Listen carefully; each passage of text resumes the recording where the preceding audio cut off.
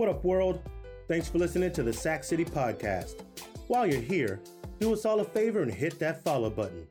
And then join us every Wednesday, Thursday, and Friday at 10 a.m. Eastern for more top-tier NFL content. Welcome to the city.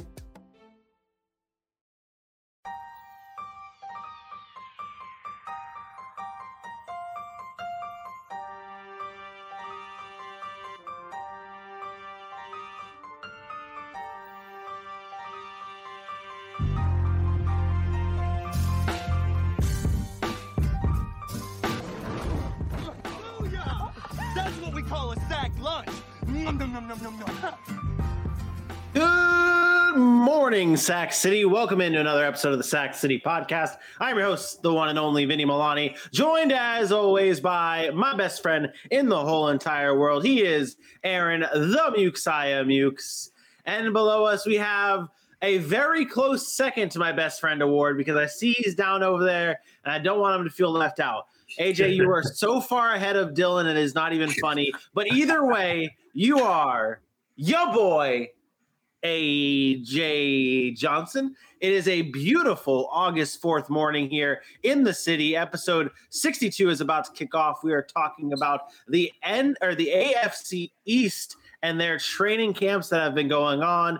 We're going into a little preview, a little review, and so much more with that. We also have football. Happy football day, boys. Football's back. Football is back. We don't have to worry about it anymore. It is back, and we get to see the Jacksonville Jaguars take on the Las Vegas Raiders in the Hall of Fame game. We're going to preview that in just a few moments, but how goes it? How goes on this beautiful Thursday morning, Aaron? It's beautiful. Like you said, we get to just bask in the fact that football has finally returned. I mean, we talk about this. The minute the Super Bowl is over, it's like this, our facial expressions go like this. Like they just change, right? They just change because we know we have 6, 7 long, grueling months, whatever it is, of just nothing. We do get the draft and we try to keep it fresh and training camps and all. Let's be honest, until games start actually happening, we're not happy. And here we are now, we got a game starting. So I'm excited, preseason or not. I'm excited to see the guys put on the pads and some of these backups and fifth stringers just get an opportunity to showcase what they're made of. And you never know. We've seen it before. The Victor Cruzes of the world put on in preseason, and next thing you know, they have a starting job and they're potential, Super Bowl winners, and, good players at these positions. So I'm excited for that, and I'm excited for the season. Yeah, and I mean, we got to, even though that the Stars may not be playing in this game between the Jaguars and the Raiders, there's still going to be a lot of fresh faces that we're going to be able to get to see for the first time. We're going to preview that in just a few moments, though, but it is time to get into our morning headlines, and we're kicking it off the same way we kicked it off yesterday by talking about one Deshaun Watson. He's back in the headlines this morning. The NFL has decided to appeal the 6-game suspension of Deshaun Watson. There are rumors out there saying that they want this to go much, much farther than just 6 games, not just 6, not just 8, but they want an indefinite suspension. AJ, you were the most, I feel like you were the most vocal against the 6-game suspension. So what were your thoughts when it popped up saying that the NFL was going to appeal the 6-game suspension? So, and I know you're speaking from memory and everything. I was okay with knowing that was what was coming down the pipeline. My thought process was that the NFL itself should appeal and would be looking for more because they have to put that out there that they didn't agree with what is going on with Deshaun Watson and what was happening, whether they're allegations or not. 6 to 8 games was what was expected.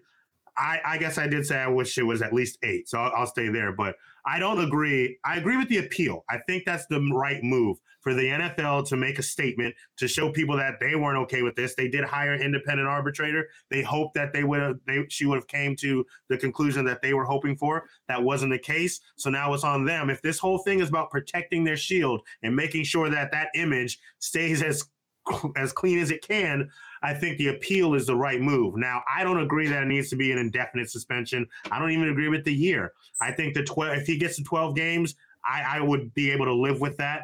And I think the NFL would be able to as well. The reason I said to me this is the right move was because even if it doesn't play out the way they are hoping for, I think the message that the NFL is sending that they don't think that what Deshaun Watson was accused of and what this whole conversation that happened over the past year all took place, that they did not agree with the way that the punishment came down and that they thought it should be a little bit harsher. For it, even if it doesn't shut everybody up, that's another high percentage of people that will at least be like, at least the NFL tried. And I think that's important enough for the NFL that they would make this appeal, however it turns out.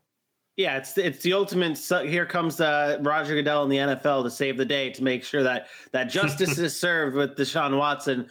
Now, Aaron, I'm sure you have thoughts on this specific, like the appeal itself, but I want to see your thoughts on something else here. There was reports saying that if the original suspension that came down was an absurd amount, and maybe a year is that absurd amount, or indefinitely is an absurd amount, the NFLPA would also fight back an appeal. So where are we at with that and the NFLPA, and possibly an all-out war between the NFLPA and the NFL? Well, you're looking at federal court. This is ultimately going to go to federal court if the appeal is overturned in any way and there's games added. The NFLPA is going to file another appeal to the federal court to talk about this arbitration. This is a mess, and this is exactly what I was talking about yesterday. We aren't talking Deshaun Watson today if the NFL doesn't appeal. We've moved on. Like that quick, we would have moved on to football. But today we're talking about Deshaun Watson again because the NFL decided to. This is the NFL doing what the NFL has constantly done. Laying in the weeds, trying to play hero and say, we did our best, when ultimately, why did they ever hire an arbitrator? Why did they go to a judge when ultimately all they were going to do is hire somebody else to take a look at the case, and then Roger Goodell would have the ultimate say-so, which he does have in the CBA. So at the end of all of this, if Roger Goodell comes out and says, you know what, we're going to suspend him for 2 years, that's the end of it. Roger Goodell has that power under the CBA to actually do that, and his say-so is final until the players file an appeal and take it to actual federal court. So why did Roger Goodell and the NFL feel the need to go out and hire somebody else to do it? Why? Because they didn't want the responsibility to levy a suspension and then come back and say, oh man, the fans are pissed off about it, we got to give them more. Or the fans are mad, we got to give them less. They didn't want none of that. They didn't want to deal with the aftermath of what the fans' reaction was going to be. What they wanted to do was let somebody else make that decision. And then when that decision came in, they could say, you know what? Oh, fans are mad about it. Let's do something about it. Oh, doesn't seem to have an outroar or some rage about it. I think we're okay. We can sit back, not appeal, and move on. But because it was only 6 games, because the fans went crazy over it, Women's Foundation calling the NFL and all these members of these groups coming together and pushing the NFL to do something, hey, we need to do something now. Let's file this appeal and act like we're saving face. When in reality, all they're going to do now is hire another outside person to review what this outside person that they already hired did and give another decision. And then ultimately, it's going to come down to Roger Goodell saying, you know what, I agree or I disagree. This is what the final decision is. And then up to the Players Association if they want to take it to federal court. This is a big shit show. It's going to continue to be in the news. And to me, it's just the NFL being irresponsible and not wanting to take responsibility for levying a suspension because they didn't want to deal with the backlash. That's it. And Vinny decided to leave the group because he knows how right I am. No. I honestly saw AJ's face and I was like, oh, I'm going to do what I'm going to be a good producer and leave because I thought you had a very good rebuttal coming and that didn't happen. So I read the wrong thing. Honestly, I had a question because the two things, and I'm sincerely asking because I know one of them in my head is hearsay and the other is just kind of speculation of the question. The first is the hearsay. I thought there was something that was in the new CBA a couple years ago that when cases to this magnitude or cases of a certain style, they are agreed upon with the NFLPA to hire an independent arbitrator first. I don't know that that's a fact. I feel like I've heard that talked about at length when the new CBA came out. And then if that's not the case, my other question was, I also feel like there was an agreement between the NFLPA and Roger Goodell and the NFL about hiring an independent arbitrator first and letting it be handled outside of the realm of the NFL's front office. Again, yes, I'm sure you're probably right. I'm sure it was agreed upon. But my point is you're Roger Goodell. You are the commissioner of the NFL. And ultimately, no matter how you get there, he has the final say so in the CBA. It's clear. He's the judge, jury, and executioner.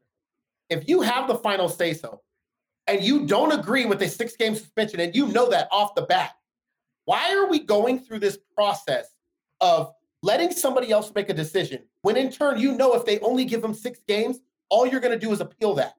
And then you're going to appeal again. And then you're going to ultimately get it to where it's your decision and levy what you want to levy anyway. Why are we doing this? Why are the NFL putting themselves in this situation to do that? To me, it's just like playing a game. It's allowing the NFL to save face because they continue to be the last person to say, you know what, we can read the room and then make our decision and say, this is what's going to keep us out of the most hot water. And that's what they're doing here. They're now saying, we're going to come in and say, you know what, we wanted it indefinite. We wanted a year. And it's going to go to some other arbitrator. And if they don't give them that year, or the NFL can say, no, we feel like it should be a year. And then Roger Goodell could ultimately levy that anyway. So I just feel like this is a big waste of time. It's like, I don't want to say it's dragging Deshaun Watson through the mud because he's already been dragged through whatever. Yeah. But to me, it's just keeping us from moving on. And maybe that's the point. Maybe it's to keep the conversation going. But for me, like, just come to a resolution. If you want him gone for a year, then I would have preferred Roger Goodell to come out and say, I'm suspending him for a year. Let the NFLPA fight me in court. Let the NFLPA fight me on the back end and then let them win. But I'm going to come out and I'm going to say, we want him gone for a year right now. No ifs, ands. He never put him on the exempt list, the commissioner's exempt list, which he always has the right to do. He never done that. Not last year, not the beginning of this year. So what is the NFL actually trying to accomplish? To me, it's they're trying to, like you said, protect the brand, protect the shield, and come in as the hero. And I can read right through all that. The NFL does not give a shit whether Deshaun Watson suspended 16 games or 6 games. They don't care. They do not care. They care about the outrage that they're receiving. This is, and I'm not going to take credit for this, but this is a full-on WWE move right here, where someone is getting beat up and Roger Goodell comes in to save the day. I've seen it happen in Vince McMahon's world too many times, and Roger Goodell is having that babyface turn and turning into the good guy and saving the day. There was a tweet. I don't know who put it out earlier. From, like, I think it was Adam Schefter talking about the process in which they can do now. So the appeal process can either, and the commissioner can may overturn, reduce, modify, increase anything that's been put into place. Mm-hmm. And it's final. What's the point? Yeah. So he's going to name who hears the appeal, number one. Then that appeal process is going to happen. Then Roger Goodell can come in and say, you know what? This is final. This is what we're going to do. The other part about it is I feel like it really is, and maybe this is a good thing, that the NFL is making sure that they do their due diligence and they're going through all of the proper steps to make sure that they get the right decision. And even with the fact that they had the judge rule the 6-game suspension and they're saying, oh, no, we don't like it. I think that they're just trying to go through all the steps and saying, okay, let's make sure that we have all the evidence. Let's make sure this is being viewed by, like, the legal system. And I'm not the most giving them too much credit. I'm just saying, I'm just playing devil's advocate here. Let's move on to the other headlines, though. This morning, Hollywood Brown, the Arizona Cardinals' new wide receiver, was arrested and charged with criminal speeding on Wednesday morning. Arizona Department of Safety spokesperson Bart Graves confirmed Brown was arrested at 7:05 a.m. in North Phoenix, traveling well above the 85-mile-an-hour speed limit.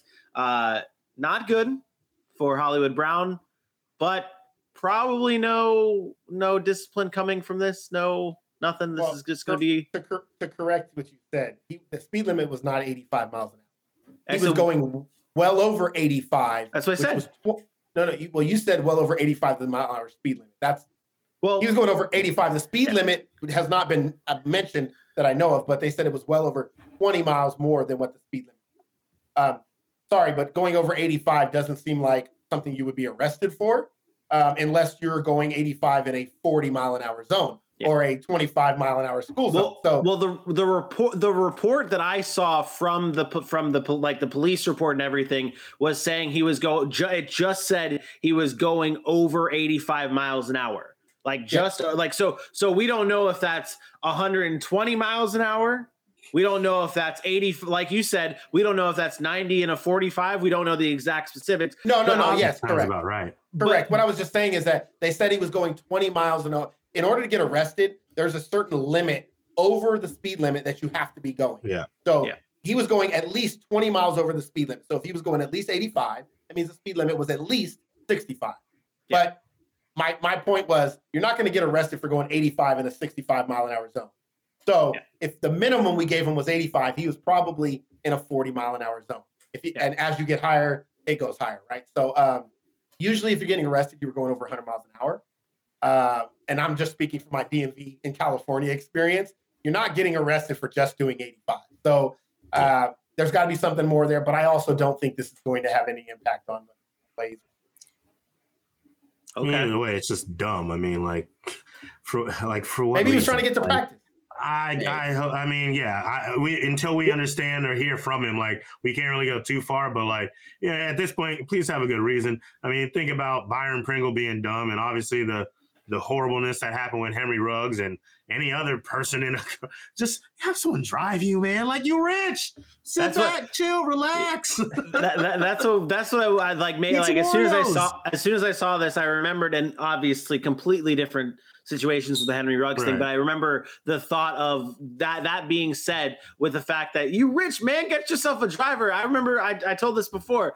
Shaq Griffin of the Jacksonville Jaguars bought a truck. He's got a driver. He bought a truck, drove it one day, got back to the crib and said, "Hey, here's the keys," threw it at his homie who drives him around and says, "The truck is yours now. Drive me around everywhere." That's, yeah, but is that the driver driving you to practice every day? Because I don't buy that. I don't buy that. And so if he's getting up in the morning to go to practice and maybe he is running late and he decides to go a little fast, I'm not knocking anybody for speeding because I'm guilty. I got a ticket right now I got to take care of. So now if you want to talk about the excessive speed, I would like to see those details because I think that matters. If you're going through a school zone at 85 miles an hour, I'm not okay with that. But if you're on the freeway and you got up to 90, 95 and I've done it. I know how easy it is to do without even realizing you're doing it. I just got booked by Georgia police for that. Okay, that's exactly. I got a speeding ticket right now. All my life, I was going 90, and he marked me down at 89. So I understand that feeling. I'm just saying I want to see more details before I ridicule the man because it was just speeding at this point. Yeah, right. Yeah, that's fair. I was speaking to it being that bad. If it's that bad, we got Yeah, and now new breaking news has popped up. The NFL is now seeking to suspend Hollywood Brown for 2 years for this horrific crime. Oh. That's and then we get to hear the outrage over all that stuff. Sue Robinson is the independent arbitrator for that case, by the way. Yeah. Oh man. Oof. One other little nugget for the morning headlines is Aaron, your Dallas Cowboys signing linebacker Anthony Barr. What are your thoughts on this move? I love it. I think it's a good move for the Dallas Cowboys. We talked about the depth on defense that maybe they lost a little bit with Randy Gregory, but I think what this does more so than anything is it allows Micah Parsons to continue to be versatile. They drafted a Sam Williams to kind of fill that replacement of a Randy Gregory to sit on that other edge. Maybe he doesn't start. Dorrance Armstrong is there, but eventually I think that'll be the guy. And now you bring in Anthony Barr who can fill that will linebacker position. Still have Van Der Esch. You have Jabril Cox, who's another year deep in his career. I think this allowed Micah Parsons to get on the line of scrimmage, to be versatile like he was last year. And I think that's all this is about. Being versatile with your best player on defense gives you so much flexibility. They needed another guy at the linebacking position to look at and say, we trust you. I mean, Anthony Barr has done a lot in this league. He's not the same player he was when he was 26 years old making Pro Bowls, and he's been banged up over the past few seasons. But this guy is a 4-time Pro Bowler. He played in the middle of a defense that was good at the time under Mike Zimmer. Again, being able to bring in a veteran like that, a leader like that, is going to be important. And he's not super old. I mean, he's 29 going on 30. He'll be 30 this year. Probably has another 2 decent to good seasons in him before he really starts to decline. I like the move a lot, and they got him cheap. Yeah. I think it definitely brings that. I feel like it brings that consistency. He's just a solid linebacker. He's going to bring that consistency to a Dallas Cowboys team. I mean, that defense is already pretty damn good. So adding Anthony Barr, that's a good deal in my opinion. AJ, do you have any thoughts on this before we move on to a little? I also like the move. That's it. I also like the move. Anthony Barr has been great. I co-sign everything Aaron said. Boom. Boom. Good stuff. Good stuff. All right. Let's now move on. AJ, we need to pay some bills before we get into our little Thursday night preview. So without further ado, I'm going to play this sweet beat. I'm going to let it ride. This is your beat. You ready? Feel good? Good morning, Sac City. We appreciate y'all boys and ladies and men and gentlemen, cats, dogs, chickens, ducks, all of you rocking with the Sac City Pod on every social media platform you have. Facebook, Twitter, Instagram, YouTube, and TikTok, all at Sac City Pod. So make sure you head over to those social media platforms, hit those likes, hit those loves, hit those shares. That's the real important one, right next to the subscribe. Before you do anything of leaving that page, follow, share, subscribe. Do it all. Because you have to let everyone know about the Sac City Pod on Facebook, Twitter, Instagram, YouTube, and TikTok every Wednesday through Friday, 10 a.m. Eastern. And a little birdie told me we might just get busier now that football's coming up. We might just have to talk football all the time. Either way, hashtag GMSC. Good morning, Sac City. Beautiful. Absolutely beautiful. All right. Thursday night football coming your way tonight with the Jacksonville Jaguars taking on the Las Vegas Raiders in the Hall of Fame game. Some faces that won't be seen today. That unfortunately, we're not going to be seeing some Trevor Lawrence on the Jaguars side. Other names that we're going to get into on who's not playing and who's in, who's out. Aaron, let's get into the preview of this Thursday night football game. What are you looking for? Man, I'm looking forward to this Jaguars defense. This Jaguars defense that we just talked about. These young guys being able to come in and make an impact. We got to look directly, obviously, at the number 1 pick overall. I'm not sure if they mentioned whether he was playing or not, but Trayvon Walker, if he's on the field, I'm looking for him. You spend a first-round pick on a guy, everybody's looking for what's that going to look like? Is he going to be able to wreak havoc on the quarterback? I think that's going to be important. But more so than anything, just the cohesive unity of that defense coming together. We talked about all the new names that they've added. All the rookies that they've added, the linebacking core specifically, and Aluakon and Lloyd and Walker and Muma.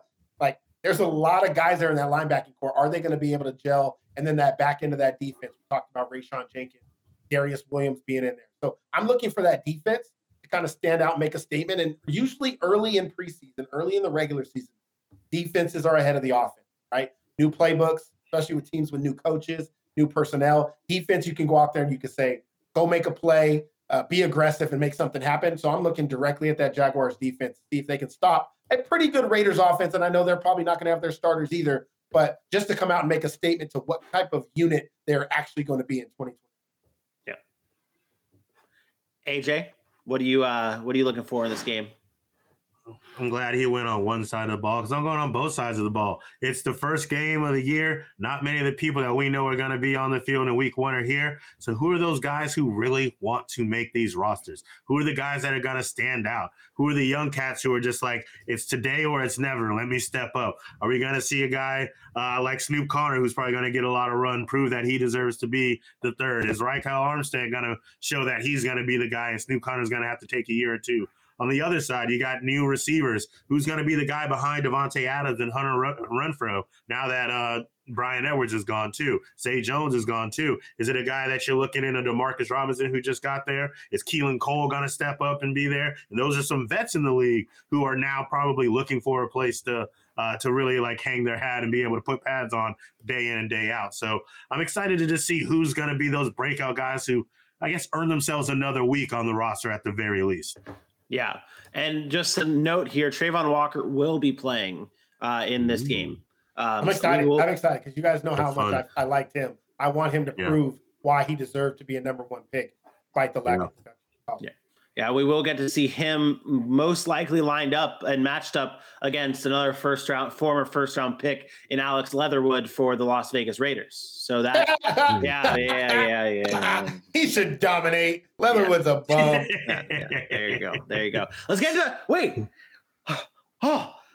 Let's do it. Let's get in to score predictions. Let's predict the game. We haven't done this in so long. Not that this matters. Are we really going to predict this preseason game? Damn right we're going to predict this game. Damn right we're going to predict this game. We are going to predict who wins and what the score is for the Jacksonville Jaguars, Las Vegas Raiders Hall of Fame game. Aaron, start us off. Wait, you didn't even tell me this was going to happen.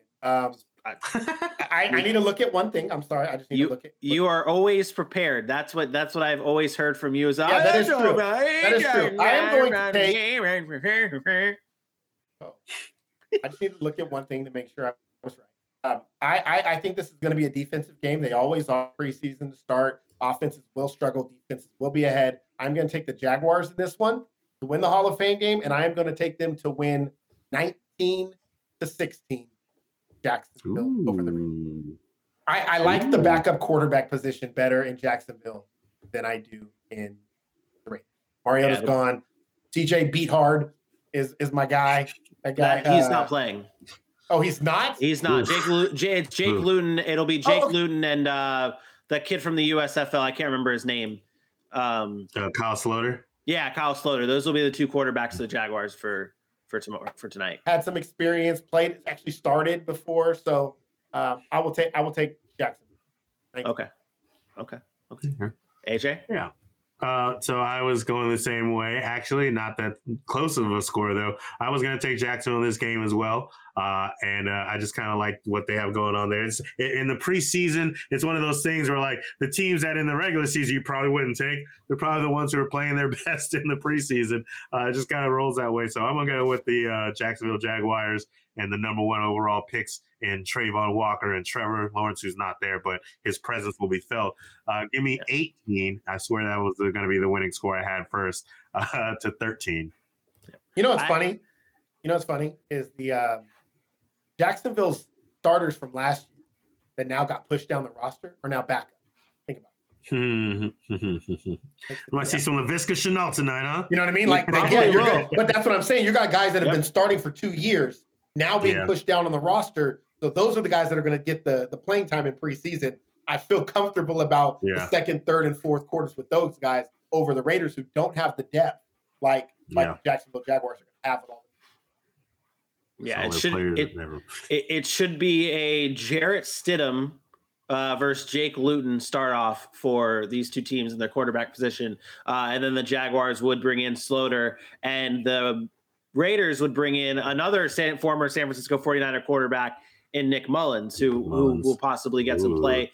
No Travis Etienne for the Jaguars. Like you said, AJ, you'll probably see a good bit of LaVisca Chenault on the field. I always like going with like the lower scoring games, and I was going to go with 16-13. Give me the Jaguars. You know, Tony Boselli getting into the Hall of Fame. Jags should be fired up. Doug Peterson era. I'm hopeful, man. I'm hopeful. Now I know this is a stupid question because it is very stupid. Don't ask it. Why didn't he come out and announce James Robinson not playing? James Robinson isn't playing. Yeah, but I didn't hear that announcement. I'm just like, an announcement was made that Etienne and Lawrence weren't playing. He never said anything about James Robinson, to my knowledge. Because I don't think anyone expects James Robinson to have been ready for this game. Okay, well, I mean, he's not on the PUP. He hasn't played. He hasn't done any contact drills. I don't think in practice. Okay, I didn't anticipate him playing. I'm just saying I was just weird how he announced Trevor Lawrence and Travis Etienne, but didn't announce James Robinson. Well, so it's interesting that you bring that up, and this will be the last thing we talk about with this game. Heading into the Jacksonville Jaguars season, Doug Peterson has made it pretty clear to reporters that James Robinson is the RB1 on this team, the clear-cut RB1. And from what I saw from reporters today, they said that it's not even a 1A, 1B situation. It is a James Robinson is your 3-down back, and then you're going to see Etienne in the passing game type of role. That all could change from now till week 1. That might change from now till week 6. I mean, who knows? Who knows how that's going to shake out? We're going to be all over it, though, for the Sac City podcast coverage on this great football season. Without further ado, though, let's get into our AFC East training camp deep dive. We kick things off with the Buffalo Bills. Their camp has been going on every single day. They have had a sellout for Bills camp, and why not? This team is the Super Bowl favorite heading into the season. They did have and suffer some big-time injuries, though. Not too serious for Micah Hyde, but Jordan Poyer and Micah Hyde both got hurt during training camp for the Bills. Aaron, I'm going to send this one off to you. With those guys getting hurt, what does the safety position look like behind them, and how has camp been going in their absence? Oh no. I mean, that's all I can say. No. Yeah, that's exactly right. That's exactly where I was going. I was hoping somebody'd fill in the blank. Okay. The Bills, I'll say it right now, and they don't have those two, they're in trouble. They have 5 safeties on the roster. 2 of them are Jordan Poyer and Mike Hyde. They rely heavily on those 2, especially on that back end as leaders. And yes, they drafted a Kyer Elam, who we expect to be good. Davius White's an excellent cornerback, and Teron Johnson's really good in the nickel. But if you don't have that back end solidified, you are in trouble. Damar Hamlin, Jaquan Johnson, and Josh Thomas. Those are the other 3 backs, or the 3 defensive backs on that roster. Combined 1 start between the 2 direct backups. 1 start. I'm sorry, but these 2 are the leaders of that defense. They talked about it all last season, how important a Poyer and a Micah Hyde are for this defense and how it runs. If these 2 are gone for any significant amount of time, the Bills are going to be in trouble on the back end. Now, with that being said, they don't think the injuries are really going to be too worrisome, and I don't think so as well. And I think right now you're just getting valuable reps for those young guys to give them the opportunities to earn playing time, to solidify their spot on the roster, and say, okay, if we do happen to run into an injury later in the season where Poyer or Micah Hyde miss games, then we can feel comfortable about putting you in on the field and not take some significant hit defensively. But if one of them are gone, they can manage. If 2 of them are gone for a significant amount of time, those are. Yeah, and Lovie Smith even came out and brought up the fact that it's going to be good to see these guys, these backups come in for these valuable reps while Poyer and Micah Hyde are sitting out. We get a chance to watch those guys in game-like situations and be able to determine, who's going to be our third safety if something were to happen to Micah Jordan, or if we want to take them out of a game because we have a big lead or whatever, how those guys are going to perform. So it's not necessarily a bad thing. They're getting more reps. It really helps us from an evaluation standpoint. And they both have accepted it very, very well. They're kind of neck and neck right now. Which is not a bad thing, and I would imagine once we start playing some games in the preseason, it'll kind of separate itself, but they're both doing very well with the reps they're getting. So disappointed. I'm a piece of shit. Yeah, every black guy looks alike. Every black guy looks alike. Leslie Frazier is now Lovie Smith. I just don't get it. I don't get it. I did not mean to do that. I will apologize. I really did not mean to say that or do that. It was not intentional. It is not. I even have it in the doc, correct? Yes, I know. And I am a real piece of shit. And so there's that. So Leslie Frazier, the defensive coordinator for the Buffalo Bills, had that to say about the situation. I think it's a good thing. I think it is a good thing, though, that you're getting these valuable reps for these safeties who are now going to be potentially coming in for Micah Hyde and Jordan Poyer. But you're right. They're going to be key to this Bills' success. They have to be on the field. They are the leaders of that group. Switching things up to the offensive side of the ball, AJ, you have been a big fan of one Khalil Shakir, the wide receiver, the rookie wide receiver out of Boise State, now with the Buffalo Bills. You've been a big fan of his. He joins the likes of Stephon Diggs, Gabe Davis, Isaiah McKenzie, a good group of guys there in Buffalo in the receiver group. What does the depth chart order look like for the Bills beyond Stephon Diggs? Okay. All right. Well, let me just say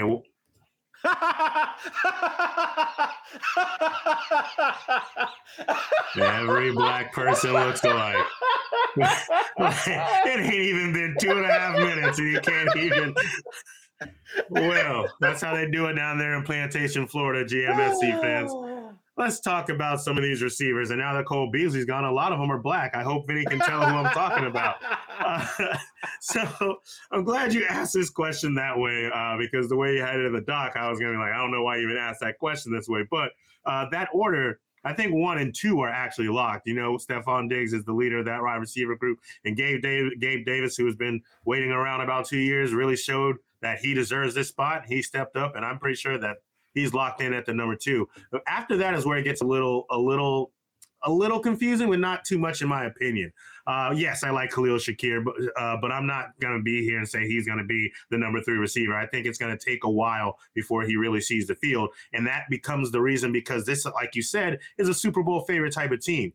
There's some guys that know this offense in and out. There's some guys that know Josh Allen and what he likes to do, like the guy I believe is going to be at number 3 in Isaiah McKenzie. Now, Isaiah McKenzie, everyone was all excited about last season. And it's funny because, yes, he's good and everything, but like really it was a one game where he had 12 targets, 11 catches, and 125 yards. Breakout game. Very nice to see. Hope he has a couple of those. But the other part of it is his mentality, the way he stepped up in training camp and the way he's been right there on Josh Allen's hip, taking in everything he's had to say, helping Josh Allen when he's getting frustrated, taking what the media's throwing at him and just knocking it off. They called him a gadget guy the other day in a press conference. He's like, oh, man, I really love that. More titles means more money. I'm ready to step up and do whatever I can for this team. So I think Isaiah McKenzie is going to be there locked in number 3, but he is fighting a proven veteran in Jamison Crowder, who hasn't been a super stud for the last 4 years, but he hasn't been a slouch by any means in New York with all their struggles, whether it was Sam Darnold or last year where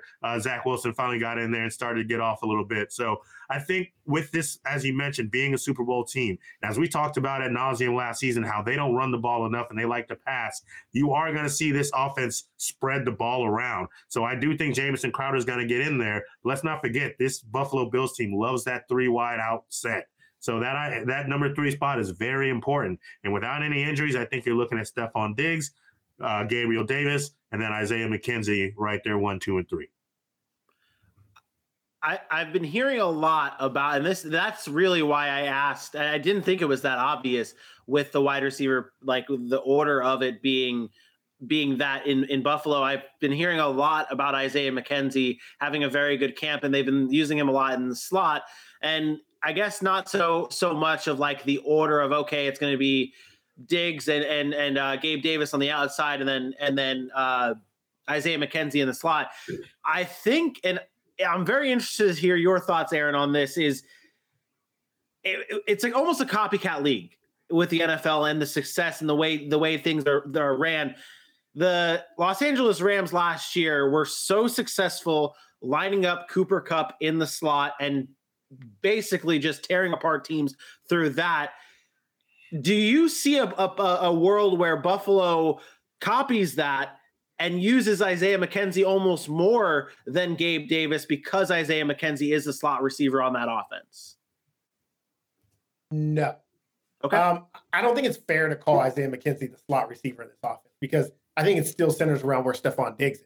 And Stephon Diggs moves all around. So Stephon Diggs plays in the slot, plays on the outside. They're going to want to get him the ball first. Gabe Davis is probably more of that just outside guy. I think to AJ's point, I would have went even a step further. I think it's clear the top 3 are clear. Isaiah McKenzie was a free agent that they could have just let walk out the door. And instead, they did sign him. I know they drafted a Khalil Shakir. I know they went and got James Crowder. But they could have done that and let Isaiah McKenzie walk out the door. And instead, they gave him a 2-year contract worth about $8 million, which is not cheap. Like, I know it's still $4 million a year or whatever it is, but for a third wide receiver, that's not a cheap contract when you're also paying Gabe Davis, also paying a Stephon Diggs and a $70 million a year in Josh Allen or whatever he's making now. I think what this points to is that Isaiah McKenzie knows the offense. Isaiah McKenzie is a playmaker that he's just different. He's not like your typical, prototypical wide receiver. He reminds me a lot of a Taylor Gabriel when he had his good years in Atlanta or in Chicago or wherever.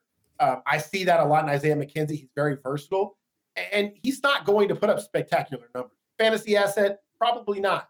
But when you talk about real football, the things you can do with him on the field is game-changing. And we saw some of that last year. When the ball's in his hands, he's electric, and I think they want to do more of that. So I don't really think this is much of a competition. I think Khalil Shakir is having a really good camp. They talked about him having a good camp.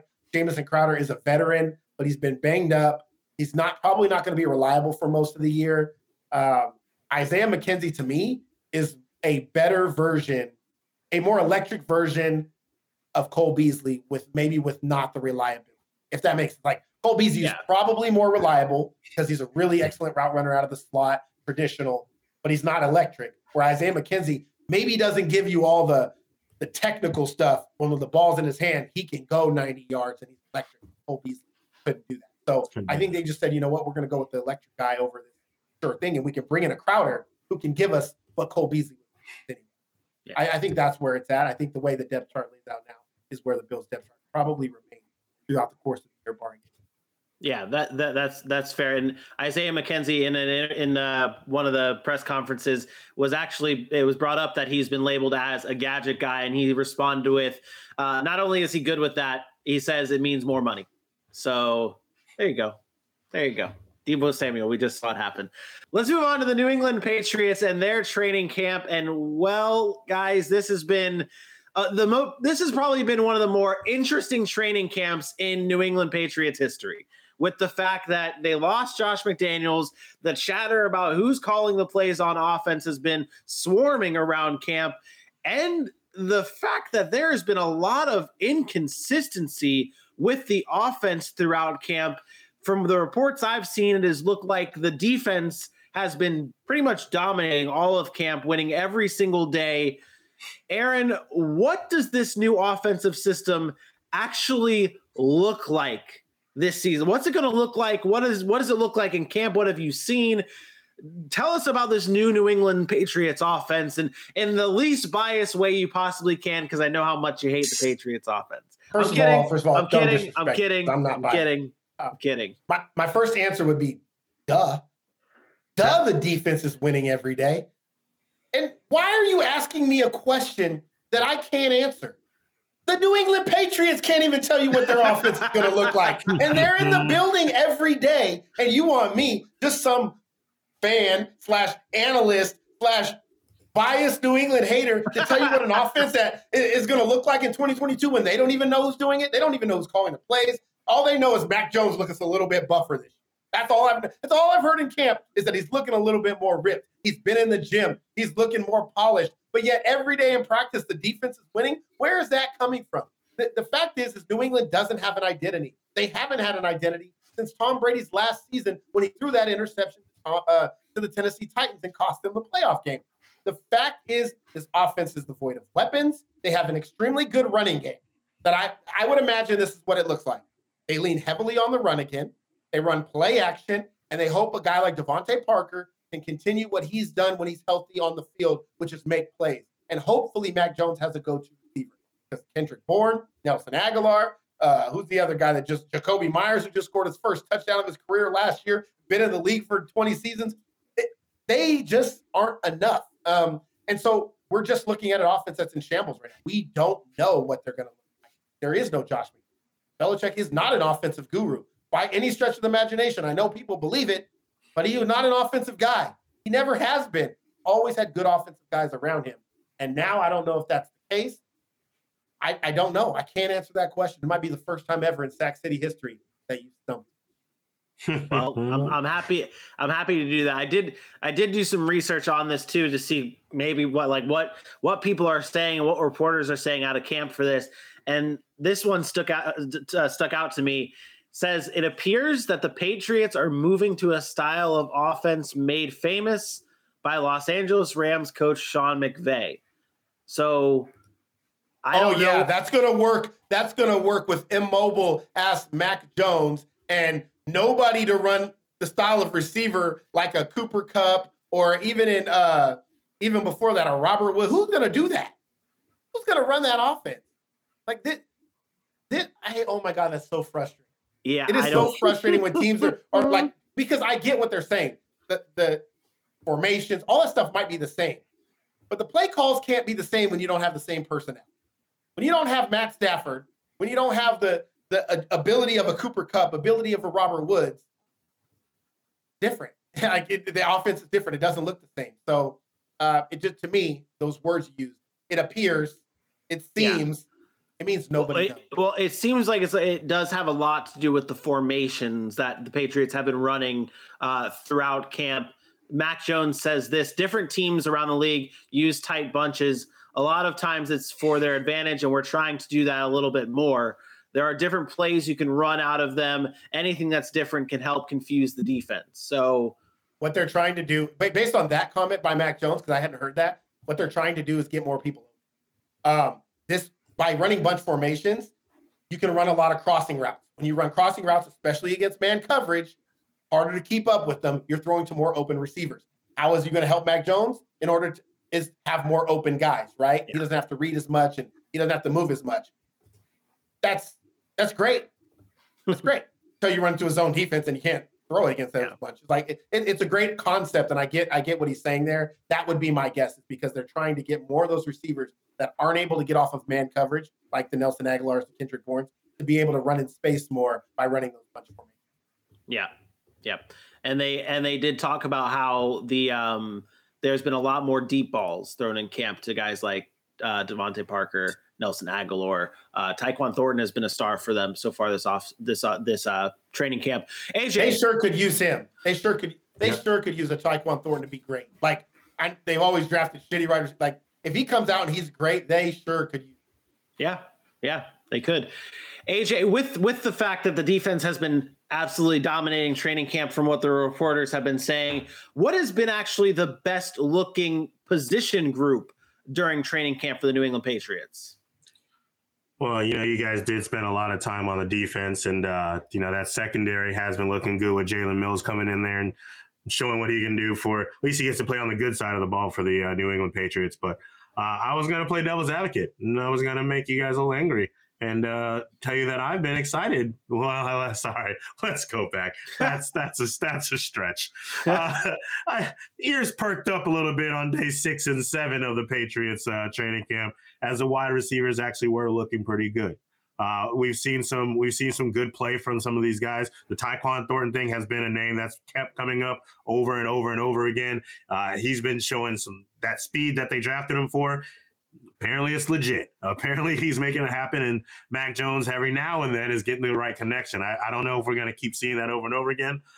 We keep watching Devontae Parker and his sideline work looking great. Tyquan Thornton's sideline working great. Jacoby Myers is actually making some acrobatic catches here and there. Now, with that being said, a lot of that's happening on one-on-ones and just regular drills with nobody else around. So until this is happening in 11-on-11 and 7-on-7 and things like that, obviously we can't get too excited. But it's good to see that a very important group and a very big part of what Mac Jones is going to need for his second-year leap is stepping up and trying their best to make him look good. That's something that you can nod your head to and hope it keeps trending in the right direction. Got a bold statement. Oh boy. AJ just made me bring it up because I had to look at the depth chart. No, you didn't say anything about it, but I not even a bold statement. I just wanted to point out something that I'm interested to see as we head into it. I said this the other day, or a while back, about Bailey Zappi. Mm-hmm. I have a feeling that Bailey Zappi is going to be really good. I think he's going to be a really good quarterback. I really do. I hope he gets an opportunity in the preseason to play a lot, because I'm not saying he's pushing Mac Jones out. Don't get me wrong. But how dare you? I think there's going to be a conversation at some point with how good he looks in the preseason, that they are going to bump him above Hoyer, who's a veteran, been there a long time, and you can always start him from wherever he's at on the depth chart. And that if at any point in time Mac Jones struggles, there's going to be something in the back of Bill Belichick's mind saying, "Do I have Brady 2.0?" There was no reason for the Patriots to draft a quarterback. There wasn't a reason. I mean, they didn't have to spend one of their draft picks on Zappi, and they did.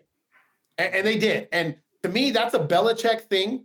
And it would not shock me if at any time that Belichick says, "Let's move this guy up. Let's play him a little bit more in preseason. Let's see what he's got." And then if Mac Jones struggles in a game, or they're getting blown out, or they're blowing out somebody and they bench him, and Zappi comes into a game and looks great.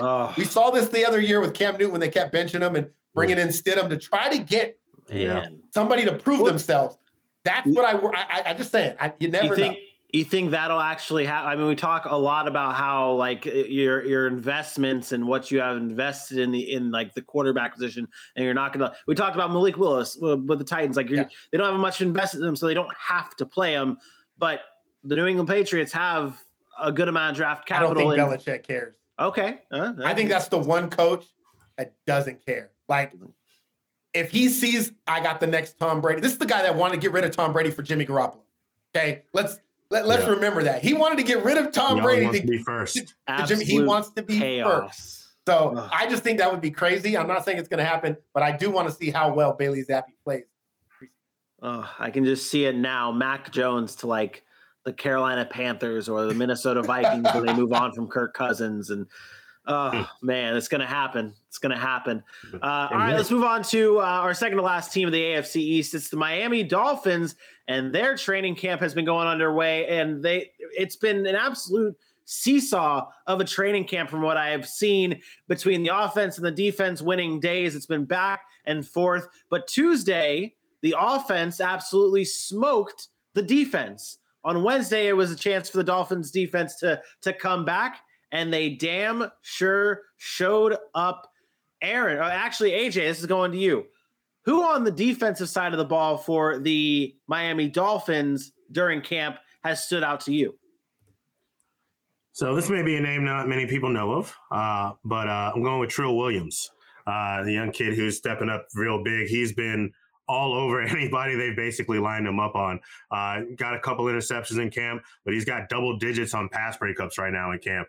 His instincts are great. His ball skills are great. His footwork is great. But at the same time, I mean, that secondary is ridiculous with Javon Holland back there, Byron Jones, Xavier Howard. There's a lot of people ahead of you for you to even make a play on the game. So with that being said, what he's doing is good. It may offer him a spot on the roster, but I mean, barring injury, he's one of those guys that if he makes a spot, if he gets the roster, he's going to be in those deep situations, those dimes, those 4-back type of situations. I don't think you see him coming in and, taking second cornerback reps or even slot reps or anything of that nature. So, but for right now and what they need for these young guys to step up, Trill Williams has looked really good over the past couple of days.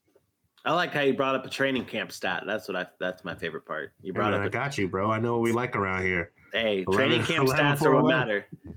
Hey, 11 for 11 right there. The training camp stats, pass breakups during camp is a good stat though. That actually does mean more for a defensive back or quarterback than a quarterback. Because that means that they're seeing the ball well, they're making plays, and they're being aggressive. That's a good thing. What do you good over there? Laughing about giggly bits.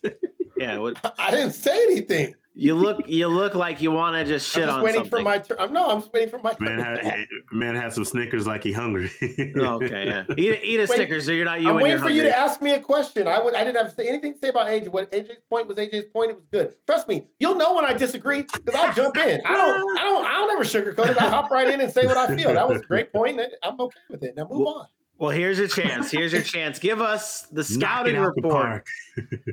Tua Tagovailoa, big conversation. Give us the scouting report on how he has looked so far in camp, Aaron. Yeah, it's funny. We get a daily report from the Dolphins quarterback. They feel like they need to talk about it every day. He's been good, to be honest. A lot of the conversations around him has been good. For the first day of padded practice, which was, I believe, yesterday or the day before yesterday, he had his strongest performance of the camp. So he had a really good performance. And then yesterday, so the day before yesterday was good. Yesterday, it wasn't so great. Since you like numbers, he went 10 of 16. He had one really nice throw. But look, this boils down to just the lack of confidence that everybody has in Tua. We haven't seen it, right? But he's also really hasn't had the offensive weapons, nor the offensive line, nor the structure on offense to really make things happen. We anticipate a Mike McDaniels coming in, changing that offense to look different, to bring in guys, Cedric Wilson, Tyreek Hill, Jalen Waddle. Now you have weapons. Mike Gesicki. Bring in a Chase Edmonds. You have Myles Gaskin still. You still got guys like Salvin Ahmed. You got Raheem Mostert. Like, they've loaded them up with weapons. Now, all those weapons aren't going to pan out. They're not all going to be great. But they can't turn the page next year and look back on 2022 and say, Tua didn't have enough, right? This is the year Tua had enough. He just has to be able to perform. And I think so far in camp, we've seen that. We've seen us be able to continue to connect with Jalen Waddle, to find Tyreek Hill. Tyreek Hill has been, who knows if it's just I'm a teammate talk, like praising the ball that Tua Tagovailoa throws, how accurate he is. And some of the things he said were things that we said coming out of college. His deep ball accuracy. He knows how to pinpoint ball, put a ball in place. Like, those were things we talked about, and then somehow they got lost in the fact that he was injured, didn't play or look like a Justin Herbert. But I think Tua is showing that he's good enough to be the leader of a team, to be the number one quarterback option. Is he ever going to be a franchise Patrick Mahomes style quarterback? Maybe not. But do we need him to be? I think that's really the question. Can he be Matt Stafford?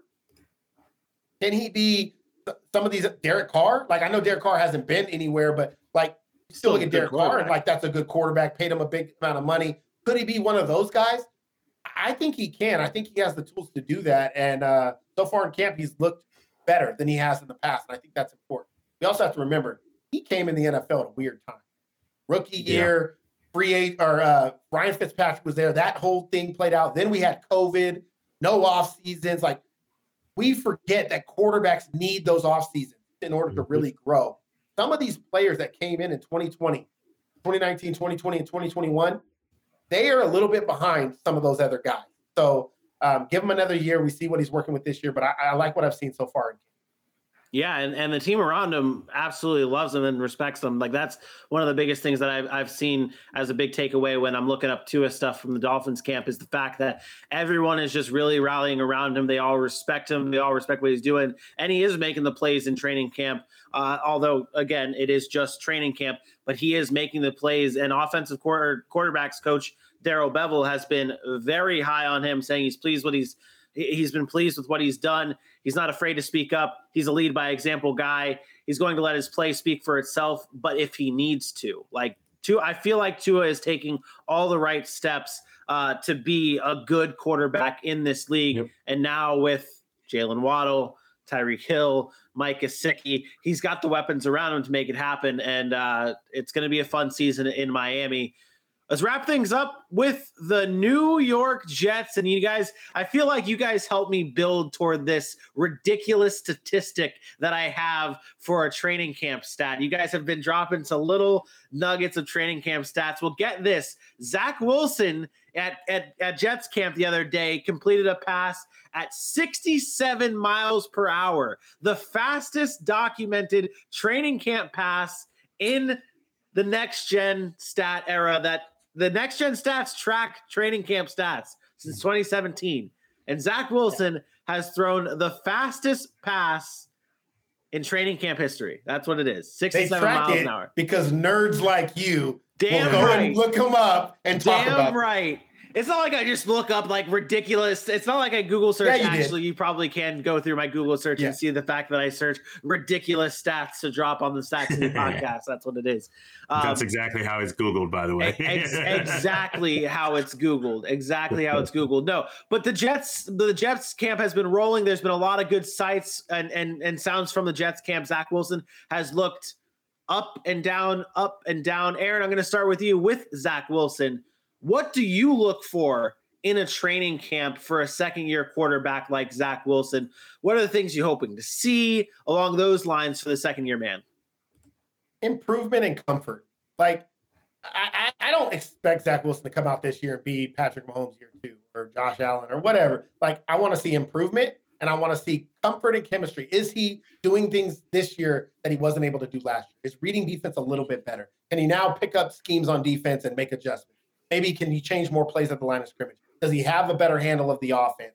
Those are things that I'm looking for because at the end of the day, it's all about reps. It's all about how many reps is he going to get in-game action to improve. And you can only do so much in training camp, and I think that's important. But we talked about developing connections with guys like Elijah Moore. I know AJ is going to talk about him, and the things he's been doing in camp have been special. Garrett Wilson's a rookie coming in and kind of taking him under his wing and kind of developing that connection. And then you have guys like Corey Davis who have now been there a year. So I think this is just about growth for Zach Wilson.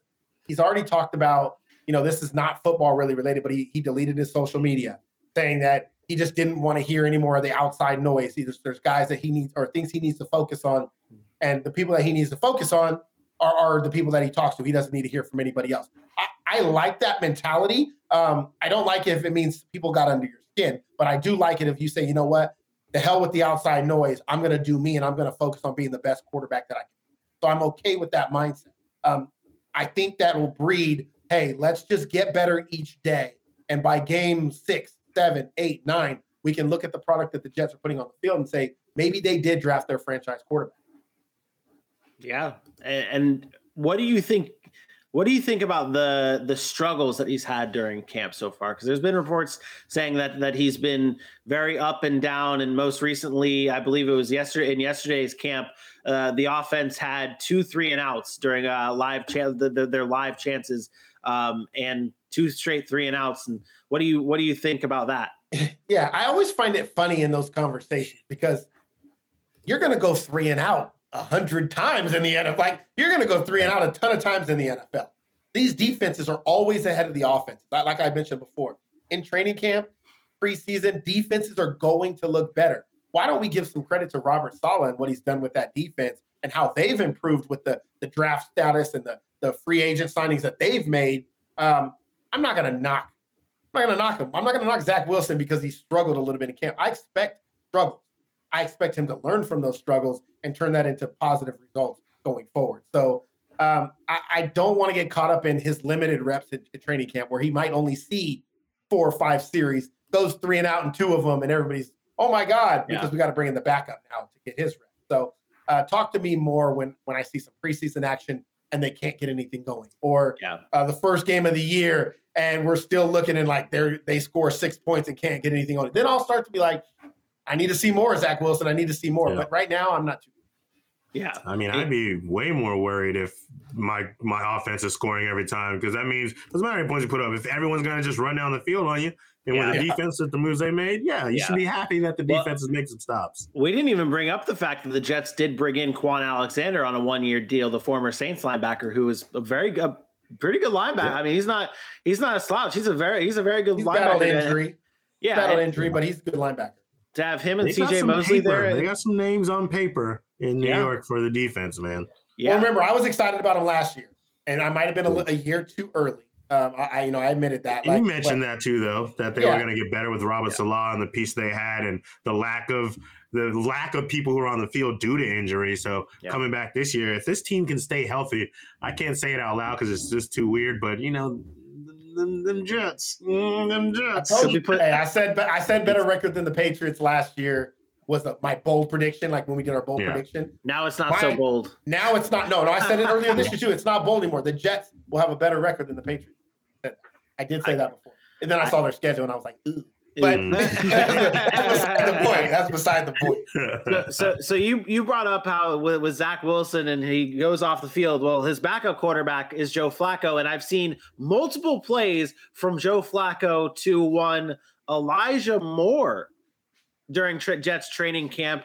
AJ, how has Elijah Moore looked in camp now? Obviously, with Garrett Wilson coming in, and they have, I mean, it's a good wide receiver group, and Elijah Moore could be the leader. I think he is the leader. I think Elijah Moore made a very important step in the offseason. Only playing 11 games last year, but he made sure that while he was injured and while the offseason was going on, he took everything he could from those 11 games and learned from them. He's come in and he's looked great. I mean, even the day that he didn't look great, the very next day he bounced back, learned from most of the mistakes he made and fixed it. And he's been doing it every which way in camp. Doesn't matter Zach Wilson throwing the ball for 60 yards or Joe Flacco, where Joe Flacco wasn't even accurate, but he went and go get it with a one-hand grab that the team can't stop talking about, that the crowd erupts with, 80-yard bombs, taking Garrett Wilson under the wing, like you said. I think that he has acknowledged the fact that they brought in a very talented guy. And one, like we talked about the other day, in the NFL, you have to believe you're the best guy on your team. And he wasn't going to let a talented guy like Garrett Wilson come in and supplant him in any way, shape, or form. He's going to work with them and make this team look as good as they are hoping them to be. But I think Elijah Moore has, I don't want to say solidified, but has the best chance of anybody to be the number one. And I mean, you probably could say solidified looking at who they have left. So they have a really good chance to be really good with him leading the receiver corps. And not having to worry too much about going all the way down to a Corey Davis and or a Denzel Mims, respectfully. Oh man, that's another name. Denzel Mims was the guy that there was a lot of hope for, and then now he's just lost to the shuffle. I feel like 4 down is okay. I find it interesting that the depth chart shows Elijah Moore as an outside receiver, and Garrett Wilson's now listed as the slot receiver. To start, and I know it's early, but that's pretty interesting to me because I think Elijah Moore fits that slot receiver a a little bit better than Garrett Wilson. I feel like Garrett Wilson's going to end up being a prototypical outside receiver, but I don't know that Corey Davis is really not in the mix. Like, I think Corey Davis on the field is going to be a factor. This might be a discussion about Garrett Wilson having to wait his turn until Corey Davis is gone or until he's not producing in order to really get an opportunity to be on the field as much. Because I think Elijah Moore has established himself as going to be on the field. And I think to start the year, I think it'll be Corey Davis because he's the veteran, because he's been there in the offense, that they're going to give him the opportunity before we really get to see a Garrett Wilson, fly. And let's not forget, Braxton Berrios, I know it sounds silly. That connection at the end of last year was absolutely real. Yeah. And he is going to be on the field because he is a game changer type of player for them, and they love him. They signed him to a new deal. I'm not saying Garrett Wilson's getting pushed aside by no means.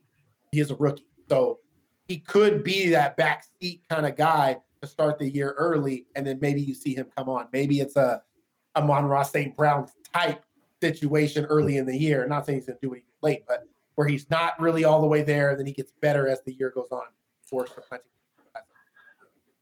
Hear me correctly. I think Garrett Wilson's going to have a Justin Jefferson type of start where the first 3 weeks are, you're like waiting for it. And then that week 4, he breaks out and doesn't look back. I'm not saying he's going to have 1,500 yards in his first year or anything, but I do believe it. Yeah, it may be a little slow, but I think you're going to see his talent, his route running, his ability earlier in the season, that first quarter. Take a couple weeks, really start learning the speed of the NFL. But once he gets going, I don't think there's any turning back. And I think between him and Elijah Moore, you're gonna see kind of like what happens in Arizona. You have your two guys that you're trying to throw the ball to all the time, and then you have a weapon that can go get it in Corey Davis, and you use him.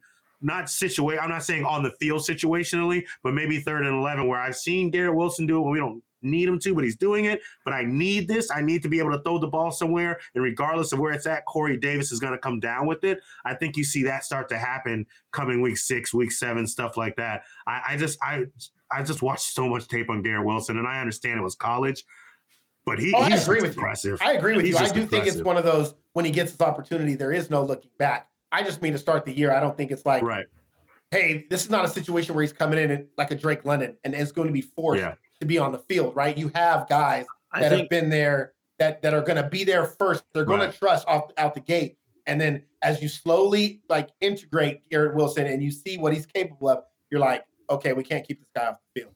And then you start to put him in. And the next thing you know, now it's Corey Davis kind of playing that backseat role, and it's Elijah Moore and Garrett Wilson. But I do think that'll take time. I don't think that's week 1. I think, like you said, maybe week 3, 4, 5, and as you go further in.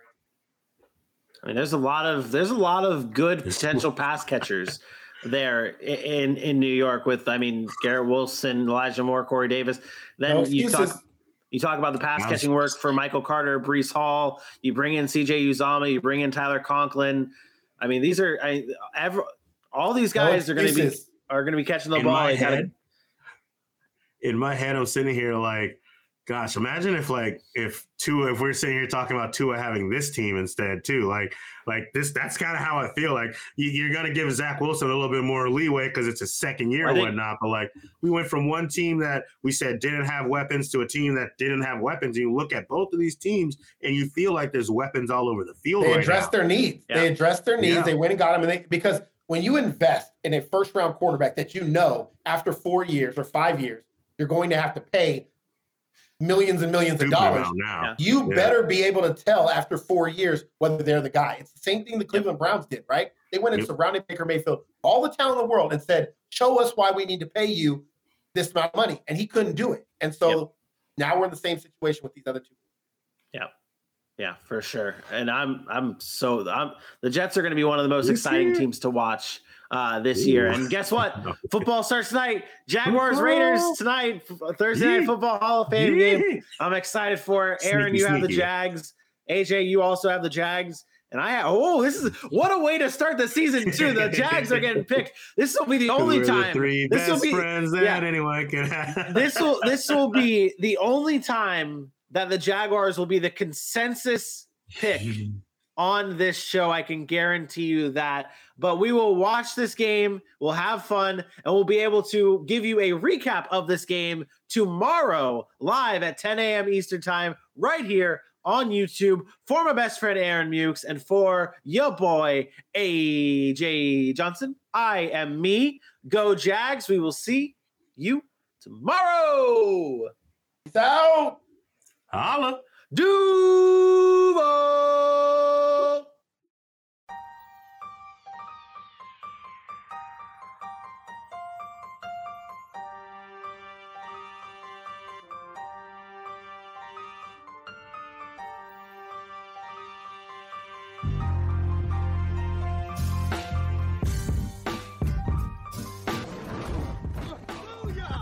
That's what we call a sack lunch.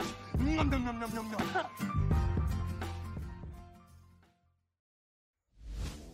Don't press that next button. That was a great show, right? You know it, I know it, so let's help somebody else know it.